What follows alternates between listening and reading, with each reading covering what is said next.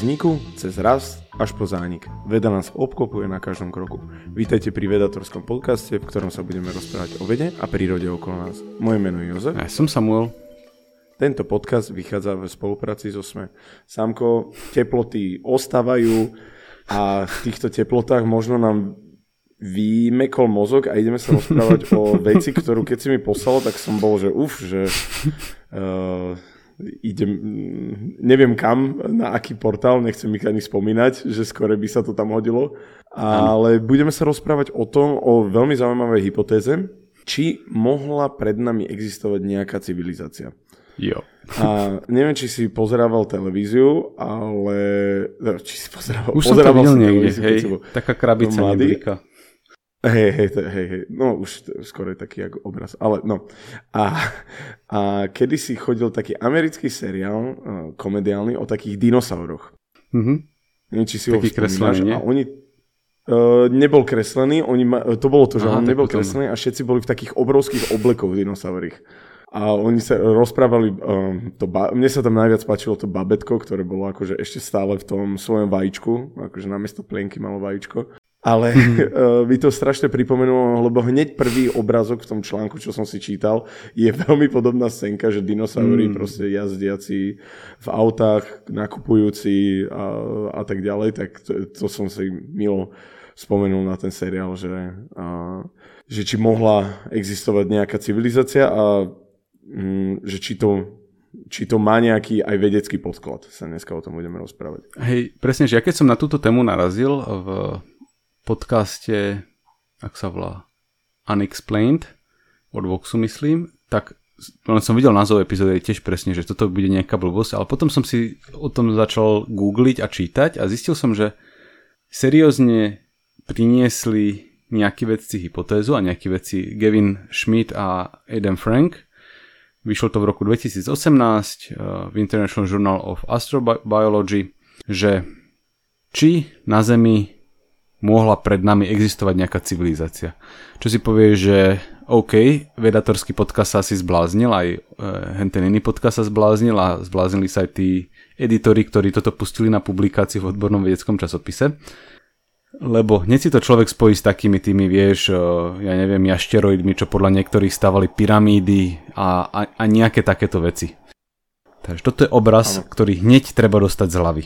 Nie sú to predošlé civilizácie, ktoré existovali tisícročia pred nami, alebo dokonca za rovnosť nami. Mali by to byť predošlé civilizácie, ktoré pokojne existovali, že milióny až desiatky miliónov rokov na našej planéte. A tá argumentácia za tým je taká, že my ako ľudia, no od akého veku by si ty počítal, že sme ľudia a že zanechávame nejakú stopu? 10 000? Zanechávame, ľudia by som počítal, myslím, že 500 000 je najskorší Homo sapiens sapiens, ale zanechávame stopu 50 000 rokov, myslím, že sú najstaršie, alebo troška staršie. Že sú všelijaké také akože čmáraničky v jaskyni a podobne, ktoré keď vieš, že tie tam nevznikli spontánne. Neviem, aký rok sa presne datujú, ale Kurzgesagt mal o tom také video, že celkom rozumne rozmýšľať o našej civilizácii ako o približne 10 000 rokov starej. Že môžeš si dokonca kúpiť taký kalendár, ktorý sa počíta od počiatku civilizácia, tuším ukazuje rok 12 000 alebo koľko. 12 022 teraz. A toto keď si porovnáš s geologickými škálami, tak je vlastne šialene málo. A v skutočnosti, keď sa ešte pozrieš na tých 12 000 rokov, tak za tých 12 000 rokov sme väčšinou nezanechávali prakticky žiadne geologické stopy. Bolo nejaké poľnohospodárstvo, boli nejaké čmáranice po jaskyniach, čo sú ale veci, ktoré keď si počkáš 100 000 rokov, tak budú všetky fuč. Zároveň ale vieme, že naša planéta má 5 miliard rokov, z toho minimálne od dôb dinosaurov, čo sú vyše 100 miliónov rokov, tu panovali dobré podmienky pre život. Takže bolo vlastne veľmi veľa času na to, aby vznikla nejaká civilizácia, zanikla a jej stopy boli plne vyhladené. Za tento čas. A vlastne ten odborný článok... Alebo v tomto čase. Tak. Za takýto čas, áno, presne. ja by som len dal na úvahu, že si človek povie to, o čom rozprávajú stále, že veď to by sme našli niečo. Existuje taký projekt, myslím si, že nespomínam si teraz, ako sa volá, ale sú niektoré po nás ostanú nejaké pamiatky, ale nemyslím to v tom dobrom slova zmysle, napríklad jadrový odpad vyhorený alebo nejaké chemické znečistenie jazero a tak. A je skupina vedcov, ktorí sa venujú tomu, že ako označiť takéto miesto, že je životu nebezpečné, ale tak, aby ten názov, alebo tá tabula, alebo hociak, to sa bude snažiť označiť, aby to vydržalo napríklad, myslím si, že oni si dali 100 000 rokov, že vlastne 10-násobok na naše dĺžky. A plus, aby to hociaký návštevník vedel pochopiť, že tam nemá chodiť, že mohla by vzniknúť, kultúra nejakých vyspelých a čipmonkov a tí kebyže sú tu po nás, po ľuďoch, proste by mali civilizáciu, tak keby došli na to miesto, tak by uvideli, že aha, tam nemáme chodiť, aj keby sa dorozumievali napríklad feromónmi alebo nejak inak proste, aby to bolo také univerzálne. A keď sa človek na týmto troška zamyslí, tak je to neskutočne náročná úloha, že ako spraviť. Je to brutálne ťažké. Áno. Lebo napríklad mňa prvé napadlo, no tak vytesajte to do kameňa, vybavené. Ale potom pozri sa na niečo, čo je vytesané do kameňa 2000 rokov, proste sú také pamiatky a je to ledva v tom kameni proste. Ja som videl také pekné označenie pre túto oblasť, že sa to volá, že antišifrovanie. Že ako zanechať odkaz tak, aby bol jednoznačne rozlúštiteľný. A dokonca som chvíľko aj koketoval s myšlienkou, či by sme o tomto nespravili niekedy podcast, takže obligátorne môžeme povedať, že aj toto je pekná téma na podcast a ak vás to zaujíma, tak môžeme to spracovať a trošku sa o tomto porozprávať. Ale že presne, že sú ľudia, ktorí rozmýšľajú o tom, že aké stopy necháme po sebe a tie, ktoré sú nebezpečné, takže ako o tom informovať do budúcnosti. Zároveň tá motivácia, ktorú sa do toho pustili teda Frank s Schmidtom, keď sformulovali svoju vlastne, že Silurian hypotéza na základe, tuším, nejaké epizódy Doctor Who, kde bola nejaká civilizácia dávna na Zemi a potom sa prebrala a začala s ľuďmi, neviem čo, naťahovať sa o nadvládu, tak oni sa volali, že Siluriani. Tak fanúšikovia tohto seriálu to tak nazvali tú svoju hypotézu, teda o tom, že na Zemi bol kedysi nejaký život, ale ich k tomu v skutočnosti naviedlo rozmýšľanie o hľadaní mimozemského života. Rozmýšľali, že keď sa pozrieme na nejakú planetu, takže aké stopy civilizácie zostanú po nej, prípadne, že ak by sme sa pozreli na nejakú planetu a videli, ako tam divoko prebieha napríklad globálne oteplovanie. Takže či to z tohto môžeme usúdiť, že je to prejav života, alebo nie. Až z tohto sa potom vrátili k otázke, že nehľadajme vlastne iné civilizácie len inde v priestore, skúsme ich hľadať inde v čase, čiže hlboko v minulosti. Aké stopy by po civilizácii zostali na našej planéte, ako dlho by vydržali. No a to sa rôzni. Podľa toho, ako vyvinutú civilizáciu máš. Keď máš civilizáciu na úrovni nejakej poľnohospodárskej revolúcie, tak tie stopy sú vyhľadené extrémne rýchlo. Vieš, zvetrávanie pôdy. Áno, lebo nemá tam čo vlastne ostať. Trošku sa to pretočí a vybavené, nezostane nič. Hej, možno nejaký chrám ostane pár storočí, ale to je... Keď už máš nejaké chrámy, hej, presne, že to sa môže rozprávať o storočiach, tisícročiach, ale nie o horizonte miliónov rokov. Áno, presne. A vlastne, že z tohto pohľadu sme sa až my nedávno stali civilizáciou, ktorá má geologicky významné stopy. Panuje tzv. Antropocín, čiže akože vek Zeme, kde ľudia menia jej podobu. Napríklad, ako si spomenul, radioaktívne látky. Vykopeme nejaké veci zo Zeme, prípadne niečo v reaktoroch pomeníme a potom to nasypeme na jedno miesto. Takže prečo predpokladám, že to je človek, možno tí škrečkovia z budúcnosti inteligentní, keď to objavia, tak môžu usúdiť, že aha, tuto je niečo, čo prirodzene by tu nemalo byť v takomto množstve, muselo tu byť niečo, čo to tu prilopatovalo. Niekto by povedal, že tak zostane tu po nás veľa kostiera. Kostry evidentne môžu po skamenení pretrvať milióny rokov, čo je to, čo máme z veku dinosaurov. To je veľmi silný argument. A toto bolo pre mňa jedno z najzaujímavejších zistení toho článku, ktorý som čítal, že máme pocit, že každý dinosaurus, ktorý nešťastne zakopol a niekde zhebol, takže z neho sme potom vykopali jeho kostričku nešťastnú. Ale to je obrovský omyl, ktorý je spôsobený tým, že dinosaury žili extrémne dlho. Oni vyhnuli tých približne 65 miliónov rokov dozadu, ale objavili sa pred nejakými cca 230 miliónmi rokov. To znamená, že oni existovali 165 miliónov rokov a aj tak je veľmi vzácne nájsť dobrú kostru. A keď sa to prepočíta, tak približne máme jednu fosíliu na 10 000 rokov existencie dinosaurov. Nie je to úplne homogénne v čase. Celé ľudstvo by zanechalo jednu fosíliu. Celé ľudstvo by zanechalo jednu. Hej, a keď už povieš, že celé, tak už je to potom pomaly na hranici s tým, že či vôbec nejaké, lebo veľkú časť histórie ľudstva ľudia nepokrývali veľkú časť Zeme. Boli časy, kedy populácia ľudstva sa počítala v 10 000 alebo 100 000 alebo miliónoch. Takže ak by teraz praskla sopka a vyhubila celé ľudstvo, tak je otázne, či vôbec niečo zostane z nás, či aspoň jedna fosília. Ale bavíme sa o fosílii, ktorá by vydržala tie milióny rokov. Áno, čiže namiesto toho sa skoro rozmýšľa o nejakých sedimentoch, čo je napríklad veľa hnojíme. To sa potom splavuje, končí niekde v deltách riek, takže na niektorých miestach vznikajú neprirodzené úložiska dusíka napríklad. Alebo teda ten príklad radioaktívny odpad, alebo iný príklad plast. Niektoré plasty nevieme ani ako dlho môžu vydržať, v princípe nie je vylúčené, že milióny rokov. Takže je pomerne smutné, že to, čo tu po nás môže zostať, bude radioaktívny odpad, hnojivá a igelitky. No. A plastové fľaše, super.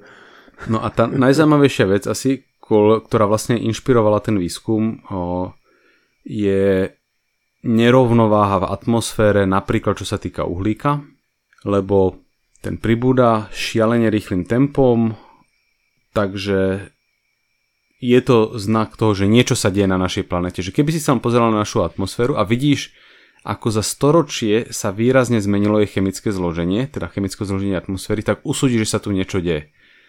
Z diaľky nevieš povedať presne čo, keby si sa na nás pozeral, ja neviem, jak sa volá nejaká mimozemská planéta, teraz mi vypadli všetky názvy, tak to, čo obieha Proximu Centauri, tak odtiaľ sa pozeráš na Zem, vidíš, že tu pribúda oxid uhličitý v atmosfére, tak vieš, že sa niečo deje, ale nevieš ešte povedať, či tam je civilizácia, ktorá rozšafne. Alebo nejaké geologické procesy. Áno, alebo či sú tam sopky, hej, a podobne. Ale keď už by sa teda pozerali tí pokročilí škrečkovia o 50 miliónov rokov a zároveň nájdu teda usadeniny, alebo teda to zvýšené množstvo uhlíka v geologických stopách a zároveň ten dusík na niektorých miestach, zároveň tie sáčky, tak takto už majú hromadu dôkazov, že tu bola nejaká civilizácia. I keď možno po nás neostane žiaden dôkaz, že o nás, nejaká skamenelina alebo niečo také, ale áno, budú mať tie nepriame dôkazy. Tak. No a môžeme sa teda pozrieť spätne, že či niečo takéto nevidíme v minulosti. No a odpoveď je, že tak trošku áno. Vidíme napríklad, že jeden moment veľmi vystrelila teplota na našej planéte. Tak si môžeme položiť otázku, že či neexistovala nejaká dávna civilizácia, ktorá tiež spôsobila globálne oteplenie, ale chýbajú tie ostatné stopy, že nenašli sme nejaké ložiska radioaktívneho odpadu, nenašli sme po nich nejaké sáčky, takže je to zatiaľ len taký extrémne čiastočný dôkaz, ktorý aj tí ľudia, ktorí sa tomuto venujú, hovoria, že nie je dosť na to, aby sme mohli usúdiť, že niečo existovalo pred nami na našej planéte. Ale aj tak je tento výskum plodný v tom, že sa zamýšľame nad tým, ktoré veci po sebe zanecháme my. A v princípe to bojuje s takým nepríjemným problémom, že buď máš civilizácie, ktoré sa správajú drasticky a zanechávajú veľké stopy po sebe, ale ti nevydržia existovať dlho. Alebo máš udržateľné civilizácie, ktoré sa držia na úzde, a existujú dlho, ale zase zanechávajú po sebe málo stôp. Takže vlastne ani jedných nevieme dobre pozorovať, lebo existovali krátko, druhých nevieme dobre pozisťovať, lebo nechávajú veľké stopy. Takže sú ľudia, ktorí teraz sa reálne výskumne zaoberajú tým, že či sú predošlé dáta konzistentné s existenciou nejakej civilizácie na našej planete. A zatiaľ je záver taký, že nie. Nemáme dôkazy, ale je o tom užitočné rozmýšľať minimálne aj v kontexte našej aktuálnej civilizácie a zároveň civilizácií mimozemského života, ktoré sa snažíme hľadať. Je to taký také dobré zamyslenie filozofické nad tým, že nie sme možno prví, alebo aj keď sme prví, tak možno sa nesprávajme, aké by sme tu boli poslední. Super, no. Takže akože... sú v tom nejaké ponaučenie, tak... Hej, a ty si dobre to ešte načrtol, to som chcel s tebou ešte troška prebrať, že ako vo vede sú rôzne aj kontroverzné myšlienky. Si hovoril, že aj laureáti Nobelových cien sa dakedy, keď už majú tú Nobelovú cenu, tak sa dakedy venujú troška, nechcem povedať kontroverzným, ale nie úplne mainstreamovým veciam, lebo si to môžu dovoliť, lebo proste majú už asi neviem, akože, poviem to tak, majú zarobené. A ide o to, že lebo príde mi to veľmi nešťastné sa rozprávať o tom také, že predošla civilizácia na Zemi, že čo by tu mohlo byť. Lebo vieš, čo si predstavujem a čo chcem povedať, niečo ako na ten spôsob, čo chodilo v telke, bývalé civilizácie, ten taký, že Aliens, ten memečko, čo je.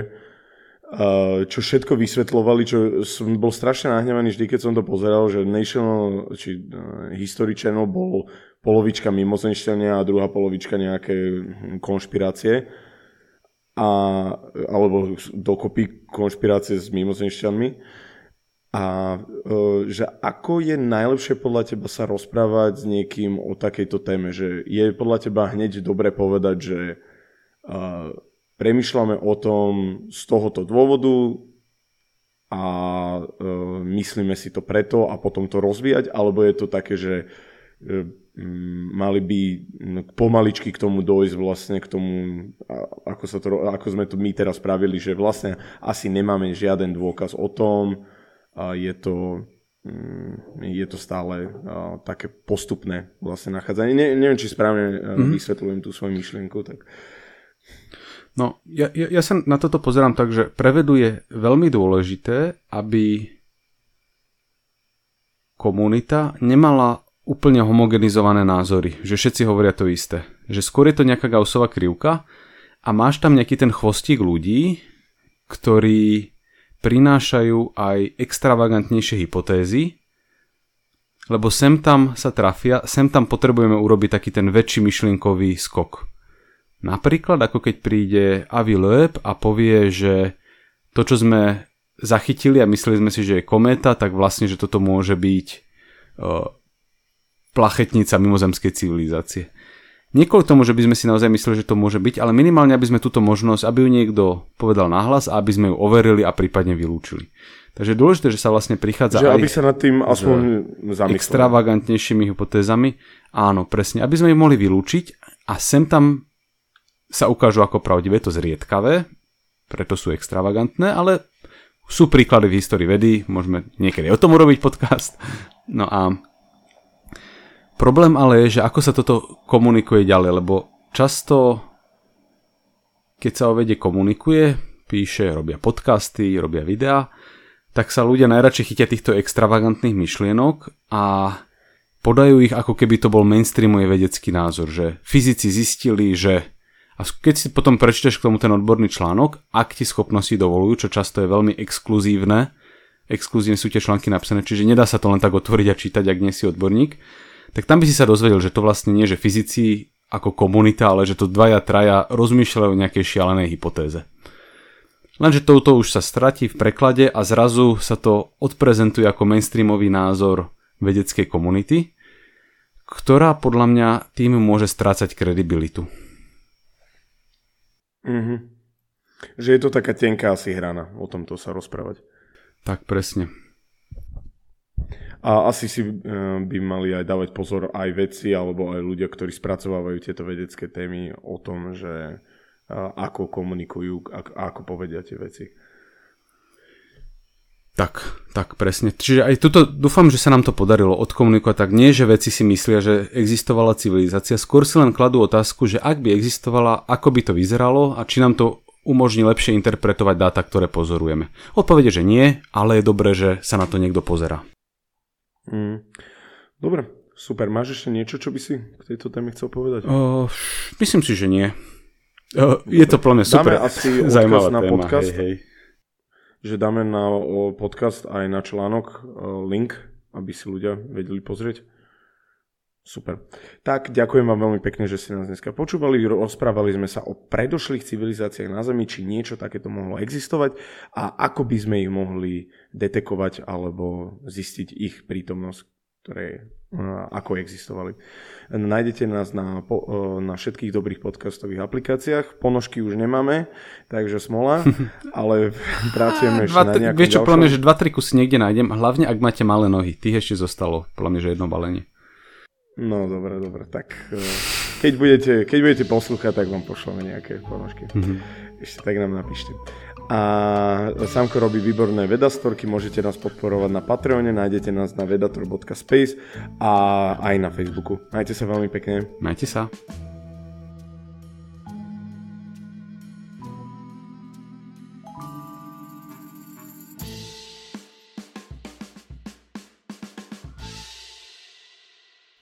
Ja idem si stiahnuť roloty.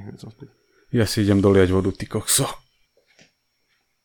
Aj vy máte pocit, že história je divadlo, ktoré sa stále opakuje, len občas mení obsadenie a kulisy? Alebo skôr pozeráte na minulosť ako na mnohovrstevnú skladačku a záhadu, ktorá vás vťahuje a láka objavovať neznámy svet? Alebo sú dejiny len výmyslom tých, ktorí o nich hovoria? To je len zopár otázok, o ktorých budete premýšľať pri počúvaní pravidelného podcastu Dejiny denníka SME. Odpoveď vždy nedostanete, ale už hľadanie a objavovanie je zážitok. Moje meno je Jaro Valent a každú nedeľu sa spolu s hosťom vydávame na túto poznávaciu cestu.